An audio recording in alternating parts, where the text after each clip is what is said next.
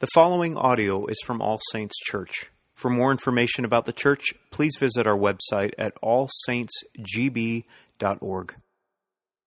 The New Testament reading from Mark chapter 11, verses 12 through 25. On the following day, when they came from Bethany, he was hungry. And seeing in the distance a fig tree in leaf, he went to see if he could find anything on it. When he came to it, he found nothing but leaves, for it was not the season for figs. And he said to it, "May no one ever eat fruit from you again." And his disciples heard it. And they came to Jerusalem, and he entered the temple and began to drive out those who sold and those who bought in the temple. And he overturned the tables and the money changers and the seats of those who sold pigeons. And he would not allow anyone to carry anything through the temple. And he was teaching them and saying to them, "Is it not written, 'My house shall be called a house of prayer for all the nations,' but you have made it a den of robbers."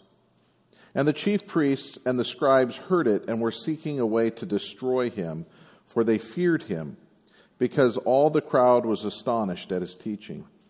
And when evening came, they went out of the city. As they passed by in the morning, they saw the fig tree withered away to its roots. And Peter remembered and said to him, "Rabbi, look, the fig tree you cursed has withered." And Jesus answered them, "Have faith in God. Truly I say to you, whoever says to this mountain, 'Be taken up and thrown into the sea,' and does not doubt in his heart, but believes that what he says will come to pass, it will be done for him. Therefore I tell you, whatever you ask in prayer, believe that you have received it, and it will be yours. And whenever you stand praying, forgive if you have anything against anyone, so that your Father who also who is in heaven may forgive your trespasses." This is God's word.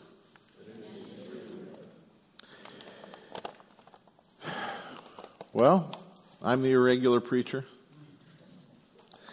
It's a pleasure to be here. My wife and I have talked about for 4 years, I guess, coming to visit All Saints, being from Jacob's Well. I can't believe it's 4 years already, and we're very happy to come and be here. And next time it won't be because I'm preaching, hopefully, but it's great to see you all. Imagine, if you will, Aaron Rodgers has, this great year next year. We win the Super Bowl. Yay. Sorry, Minnesota fans. Someday, right? But after that, he retires, and we have this long streak of no titles for Titletown. I think we can put up with about 10 years. That's about it, right? Well, it keeps going. No victory, no victory, no victory. But, things are happening over at Lambeau. The Titletown district continues to do well. But the team's not doing good. They're really not showing it on nationally, but even locally, the TV no longer does it. Instead, you have to go to Titletown district to watch the games, home and away. They're making lots of money, but the people aren't very happy. And along comes a political leader. And this political leader makes some promises to the people of Green Bay about how he's going to change things. And the city, not just the Titletown district, is going to thrive. And they're going to bring back the glory of Green Bay. And everyone's, yeah, this is great. And election day is coming near. And he finally reveals some of his plans. And he says, well, one of the things I want to do is bring the Hallis family, and they'll become, half owners of the Packers, and then they're the ones that own the Chicago Bears, and then we're going to raise Lambeau Field altogether. We're just going to get rid of it. Do you think the enthusiasm for such a leader would continue? Well, maybe in Minnesota. But probably not here in Green Bay. There would probably be immediate plots to try to kill him, especially if he was popular. There's something similar going on here with Jesus. Jesus is the Messiah. He is the King, and He is coming. He is announced from the very beginning, if you recall. The time is fulfilled. The kingdom of God is at hand. Repent and believe the good news. The kingdom of God being at hand means that there is something new that has begun with Jesus. And as the new has come, the old is passing away. The problem is that people have only known the old. People have only known that their relationship with God is mediated through the priests and through the temple and obeying the laws, of sacrificing at the temple, of being taught at the temple, of presenting their children at the temple. Everything revolves around the temple. It is the pinnacle. Even prophecies have talked about that day when the Messiah comes, when there's going to be these last days. Micah, for instance, chapter 4, verses 1 and 2.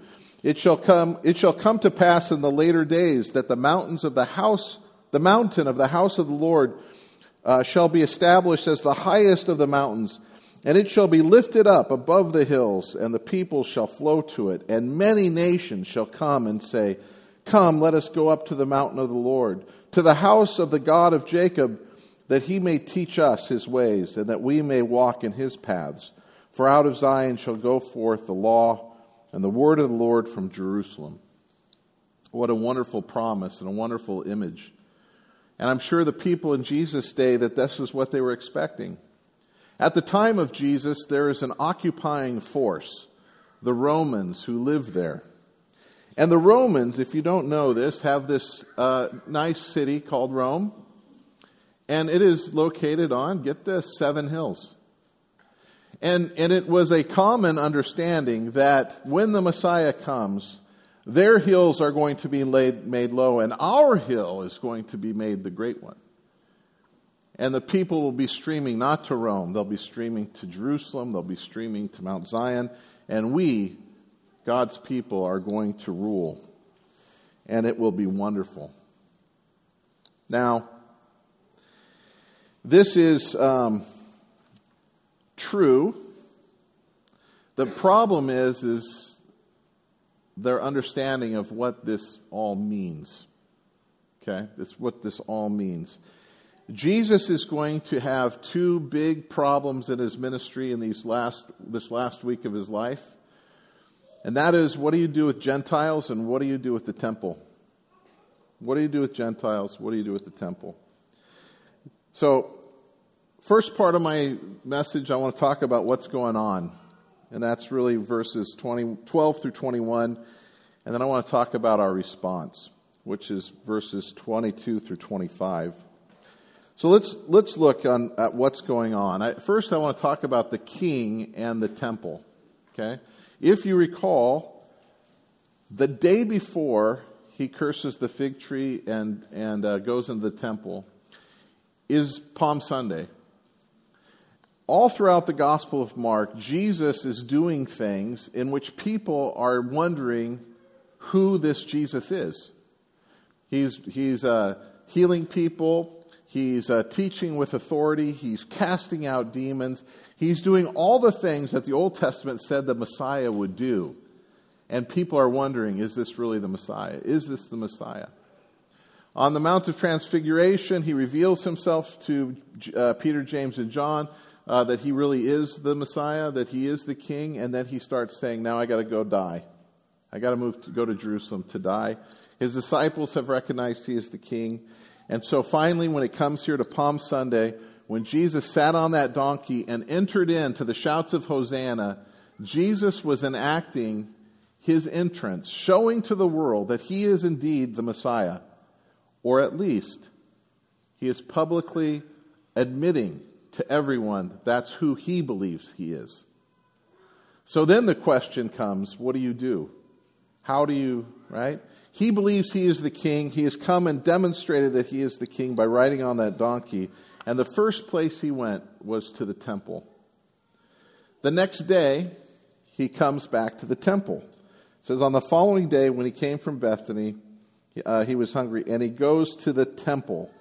Now, the temple has always been associated with a king. If you recall, when the people were taken out of Egypt, the instructions to Moses was a tabernacle. And so God dwelt in a tent. And the tent moved. As the people moved, the tent moved. But when David became king, he was thinking, here I've got this pretty nice palace. I should build one for Jesus, or for God. And so what he does is he starts to make a plan to build a temple. And God says, thank you, but your hands are filled with blood and you're not to build my temple. That will be Solomon. So Solomon builds the temple. So the king, David, is associated with the temple. He's the one that picked the spot. He's the one that had the idea. Solomon is the one that built the temple. The temple later gets destroyed. And when the people are exiled into Babylon, when they come back after Cyrus, it is the king Zerubbabel, or the one who should be king perhaps, helps lay the foundation to the new one. In Jesus' day, they have this beautiful temple, but it's been built by someone who claims to be the king of the Jews, Herod. And in order to get the people to accept his kingship, he spent lots of time and money on this beautiful, magnificent temple, and hoping that people would accept him as the king of the Jews. Jesus, the Messiah, is going to be associated with the temple, and so it is natural that when he comes, he goes to the temple. Now, this isn't the first time we see Jesus at a temple. The first time we see Jesus at the temple, in his ministry, was in John. In the very beginning of his ministry, he came out, and his cleansing of the temple was a fairly violent one. It's when he makes whips, he's whipping people out, he's overturning these things, it's chaos, he sends them all out. And the big question is, who are you to do this? What kind of authority do you have? And the real answer is, he's the Messiah. He's the king and he's the Son of God, and he has this authority to do it. And everyone just sat around and did nothing and just let him clean it. 3 years later, he comes back in this story. But what's happening here is that the king isn't coming and cleaning it out again. What's really happening here is that the king has come and he has observed the temple, and he is pronouncing judgment on it. And before he does, he sees the fig tree. He goes to the fig tree, and there's no fruit on it, and it's not even time for the fruit. In other words, this is all intentional. Jesus isn't just somehow mad that there's no figs on the fig tree. This is a symbolic act. Jesus goes to the fig tree, there's no fruit on it, and he curses it. In the same way as he's gone into the temple, there's no fruit. There's no fruit. And his overturning the tables and kicking people out is not him going, okay, we're going to try one more time, and this time we'll get it right in the temple. No. He's judged the temple, and it is doomed for destruction. It is doomed for destruction. So let's look at that fig tree, right? Again, seeing in the distance the fig tree and leaf, he would see that it could find anything out. When he came, he found it nothing but leaves, for it was not the season for figs. Down to verse 20, and they passed in the morning. They saw the fig tree withered away to the roots. And Peter remembered to him, look, the fig tree you have cursed has withered. If what Jesus is saying, that the temple is doomed, that he is going to destroy it, and later on he does on the Mount of Olives. Just a few days later, he's going to be in the Mount of Olives. After the disciples look at the nice building, and they talk about how glorious it is, and Jesus said, I tell you the truth, there's not even going to be one stone left upon another. And that this generation is going to survive to see it. Happened in 70 AD, some 40 years after Jesus' ministry began. The temple was destroyed by Rome, and not one stone left on another. What does this mean then? If the temple is going to be gone, what will this mean? Let's look at God's plan, or let's look at what was wrong with the temple first. When Jesus goes to the temple and he does all this stuff, he teaches them, he says, "Is it not written that my house shall be called a house of prayer for all the nations?" Now we read earlier, Casey read from Isaiah where this comes from, a house of prayer for all nations, right? That God has this intent that Israel and its worship of Him would be a light to the entire world, and that people seeing the worship of God would then come to Him. Now, by the time Jesus had gotten here, there's, the house is divided, right? There's Judah's, one place and got exiled and brought back, and the other 10 tribes have been scattered throughout the world, and Rome occupies them.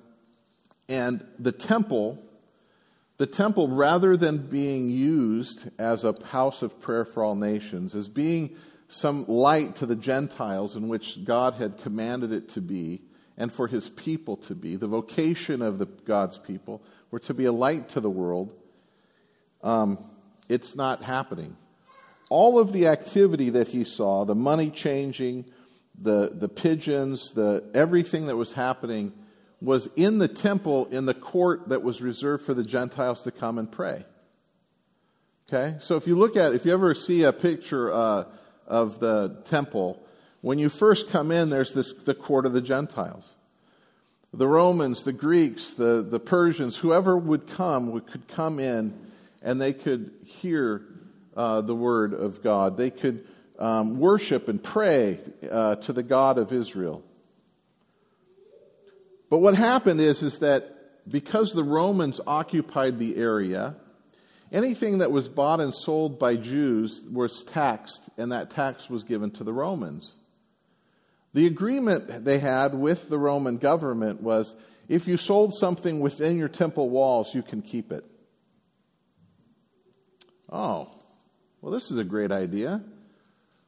Let's make it convenient for people. They can buy and sell all the stuff that they need to worship God, and we'll make sure it's in the walls of the temple, and the proceeds, of course, can go to, glorify the temple and make it better. It would be a really great thing. The only problem is that the place in which they're doing this is supposed to be the place that the Romans are to come and worship God. Right? Great idea, right? It makes fiscal sense to do the buying and selling within the temple walls rather than out, because then you don't have to pay taxes to Caesar. But if it's in the temple walls, we get to keep the proceeds. A great fundraising operation, isn't it? The problem is that the vocation of the people was to be a light to the Gentiles. They were to be a light to the Romans who occupied them. Listen to what Jesus says.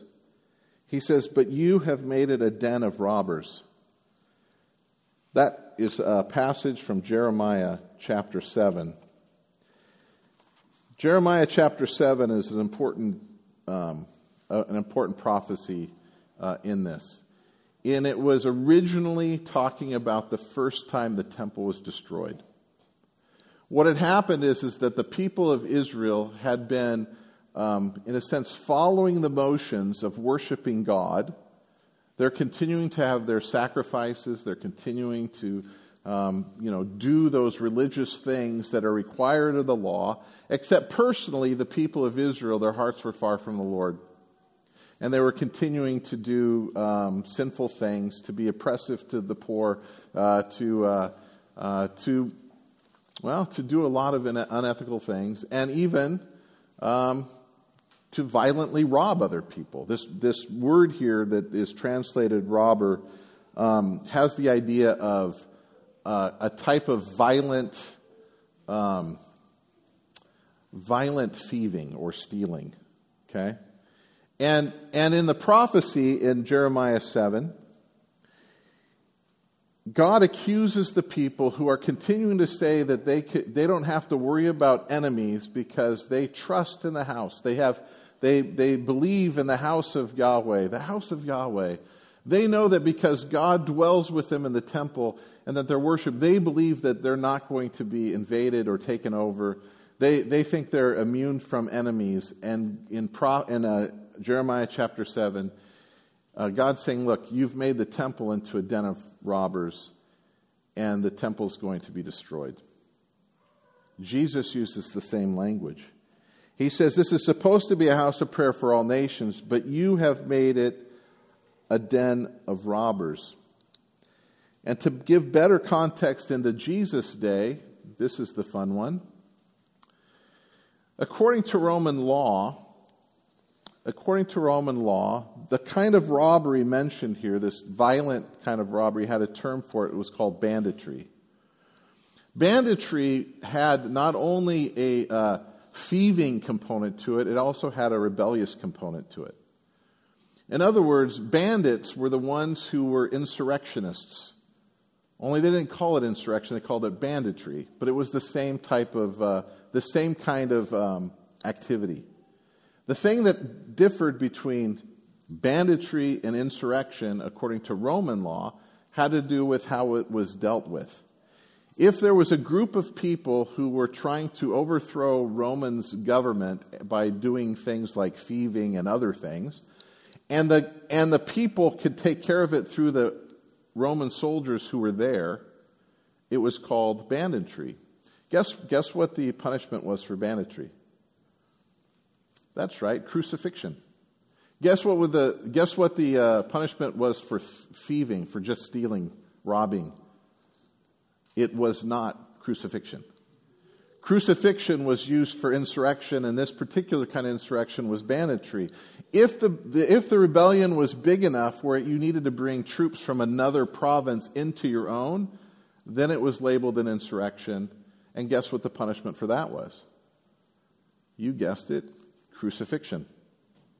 Jesus was hung between two bandits. Right? Barabbas got off, even though he killed someone in his rebellion, in his banditry. Right? It's just the hard part is when we translate it to English and it comes out thief, we think of just someone who's stealing stuff. Right? Jesus didn't hung between just two mere thieves that stole things. He hung between two bandits who were insurrectionists. They were trying to overthrow Rome. What's he saying here? Jesus says, my house shall be called for a house of prayer for all the nations, but you have made it into a den of bandits. You're using the place that God has ordained for the nations to come and pray as a place where you can plot against them. They hated the Romans. They hated them. They wanted them out. Their messianic expectation was the overthrow of Rome. And Jesus is there saying, it is supposed to be a house of prayer for all nations. The people who should be coming into the temple to pray are the Romans. Imagine the shock when they heard the Sermon on the Mount. When Jesus said, you've heard it say that you're supposed to, hate your enemy. I tell you to love your enemy and to pray for those who persecute you. Who's he talking about? He's not talking about the next door neighbor that annoys you. He's talking about the Romans who occupy them. When he says when you're supposed to go, when someone asks you to go a mile, you go 2. That's Roman law that says if a centurion orders you to carry his stuff, you have to go for a mile. Jesus says go 2. To the Romans.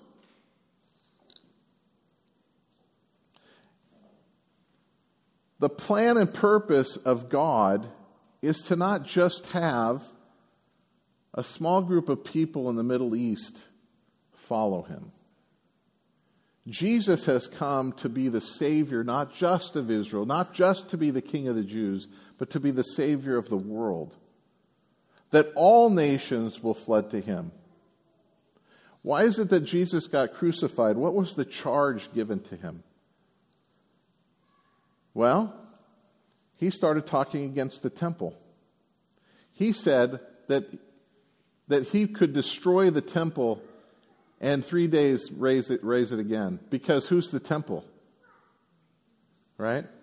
In the old that is passing away, it is the building It's the sacrifices. It's the old way. In the new, the temple is Jesus. That all nations are going to flood to Yahweh through Jesus. Not a mountain in Israel. It's Jesus. The chief priests and scribes understood what he was saying, and they sought a way to destroy him. And they tried. They got him accused of being called the King of the Jews, and he was crucified. But we understand that his crucifixion was part of the big plan. The reason the temple isn't necessary is because Jesus was the sacrifice once and for all sin. The temple's no longer necessary. This leads to our response. If we look at verses 22 through 25 once again. Okay? Jesus had gone and he's judged the temple. He symbolically enacts its overthrow. He teaches that the problem is that you're supposed to be a house of prayer for all the nations, but you've made it a den of robbers. The scribes and the Pharisees understand that he has just pronounced judgment, which meant the destruction of the temple via Jeremiah, the prophet Jeremiah. And here's what Jesus answered them after he pointed out the fig tree was cursed. Jesus said, ready? Have faith in God. Have faith in God. In Jeremiah chapter 7, it goes, what was everyone had faith in? They had faith in the temple. We have the temple, so we're going to be fine. We have the temple. Everything will be good. We have the temple. No one can conquer us. And the prophet Jeremiah said, no, the temple's going to be destroyed. Jesus is saying the same thing. But he's now saying, don't have faith in the temple, have faith in God. Have faith in God. Truly I say, whoever says to this mountain, now that's a weird one, right? How many of you heard faith can move mountains? Everyone hear that? Faith can move mountains. How many of you ever gotten that advice for someone? Just believe, have faith. Faith can move mountains. Anyone? Right? Right. Jesus doesn't say that. Jesus says, whoever says to this mountain. Which mountain is he talking about? What mountain are they at? The temple. Whoever says to this mountain, be taken up and thrown into the sea, and does not doubt in his heart, but believes what he says will come to pass, it'll be done for him. Well, what does that mean to be taken up into the sea? What does the sea represented all throughout the Old Testament? The sea has always represented forces of chaos and evil and the Gentile world. The sea has to do with judgment and destruction. Jesus is saying, whoever says to this mountain, to the Temple Mount, be taken up, thrown into the sea, into destruction, into judgment, into even say, to be trampled on by the Gentiles, which later he will say will happen. But believes that what he says will come to pass, it will be done for him. Well, what is that? Who is the one who says this? Jesus. And it was done. It was finished. We don't have a temple anymore in a physical one on Mount Zion. For us, when we believe this, it means that we have faith in this, what Jesus has done. We understand that we don't need a physical temple because we have Jesus. And if we don't doubt this, it comes to pass that we have relationship with God the Father through Jesus Christ the Son. And then he goes on, he says, therefore I tell you, whatever you ask in prayer, believe you have received it, and it will be yours. Who's supposed to believe? How do you get, right? Think of the old. I need prayer. I need reconciled with God. I need to fulfill a vow. I need whatever it might be. What do you need to do? You need to go to Jerusalem. You need to go up to the mountain. You need to go to the temple. You have to produce your sacrifices. You go to the priest and show yourself to them. You talk to the priest who will mediate all this stuff for you. But in Christ, it's all about faith. It's not the works of a temple. It's about what Jesus accomplished on the cross for us. How do you know that you're forgiven? Because the Word of God tells you. Because what Jesus Christ did was effective. It really did. You don't have to take a goat or a lamb and bring it to someone to have them kill it for you. Jesus accomplished it on the cross. You just need to believe. You have received it. It'll be yours. And whenever you stand praying, forgive if you have anything against anyone, so the Father who also is in heaven may forgive you your trespasses. How are you to be reconciled to your brother or sister if there's no temple? The law of God says that if there's some sort of problem, I need to bring a sacrifice with my friend, and we sacrifice it, and then we eat together with the priest and the friend, or the one now we're reconciled. How is this done without the temple? What Jesus did accomplished it all. What Jesus did accomplished it all. Faith does move the mountain. It removes it. We don't need it. We believe. What we say, it'll come to pass. It'll be done for us. We can forgive, and we'll be forgiven. All without the temple. Because the temple we have is Jesus. The temple we have is Jesus. Everything's been accomplished on our behalf through His sacrifice on the cross. Everything. You are saved by grace, not by works, not by obeying an old covenant, but by believing in what Christ has done for you.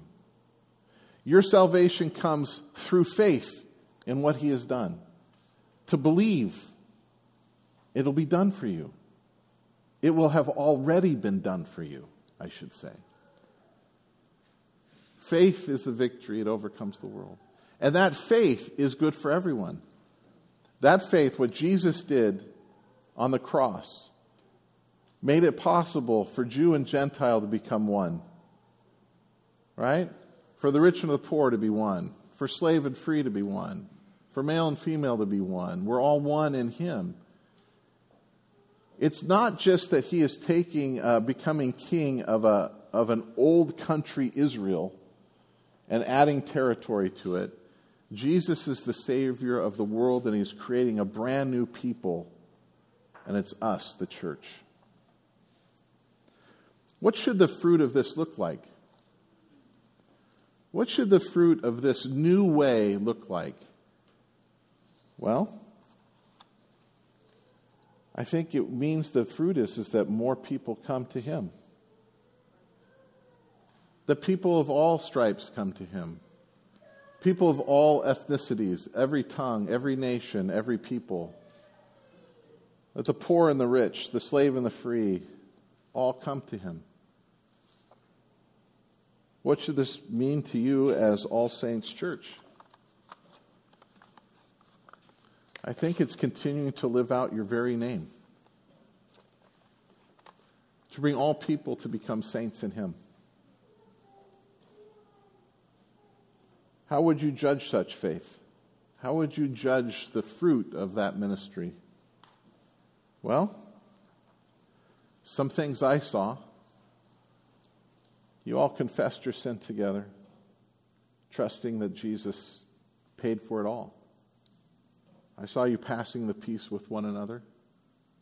There's nothing that should separate you because of what Christ has done for you. I say keep it up, and then keep extending it and extending it. That more and more might hear of the love of God and what Christ has done for them. That they can come here and be amongst His people and hear His word that they might be forgiven, and the people of God continue to grow. And the King, our Lord and Savior, Jesus Christ, would be glorified through it all. Let's pray.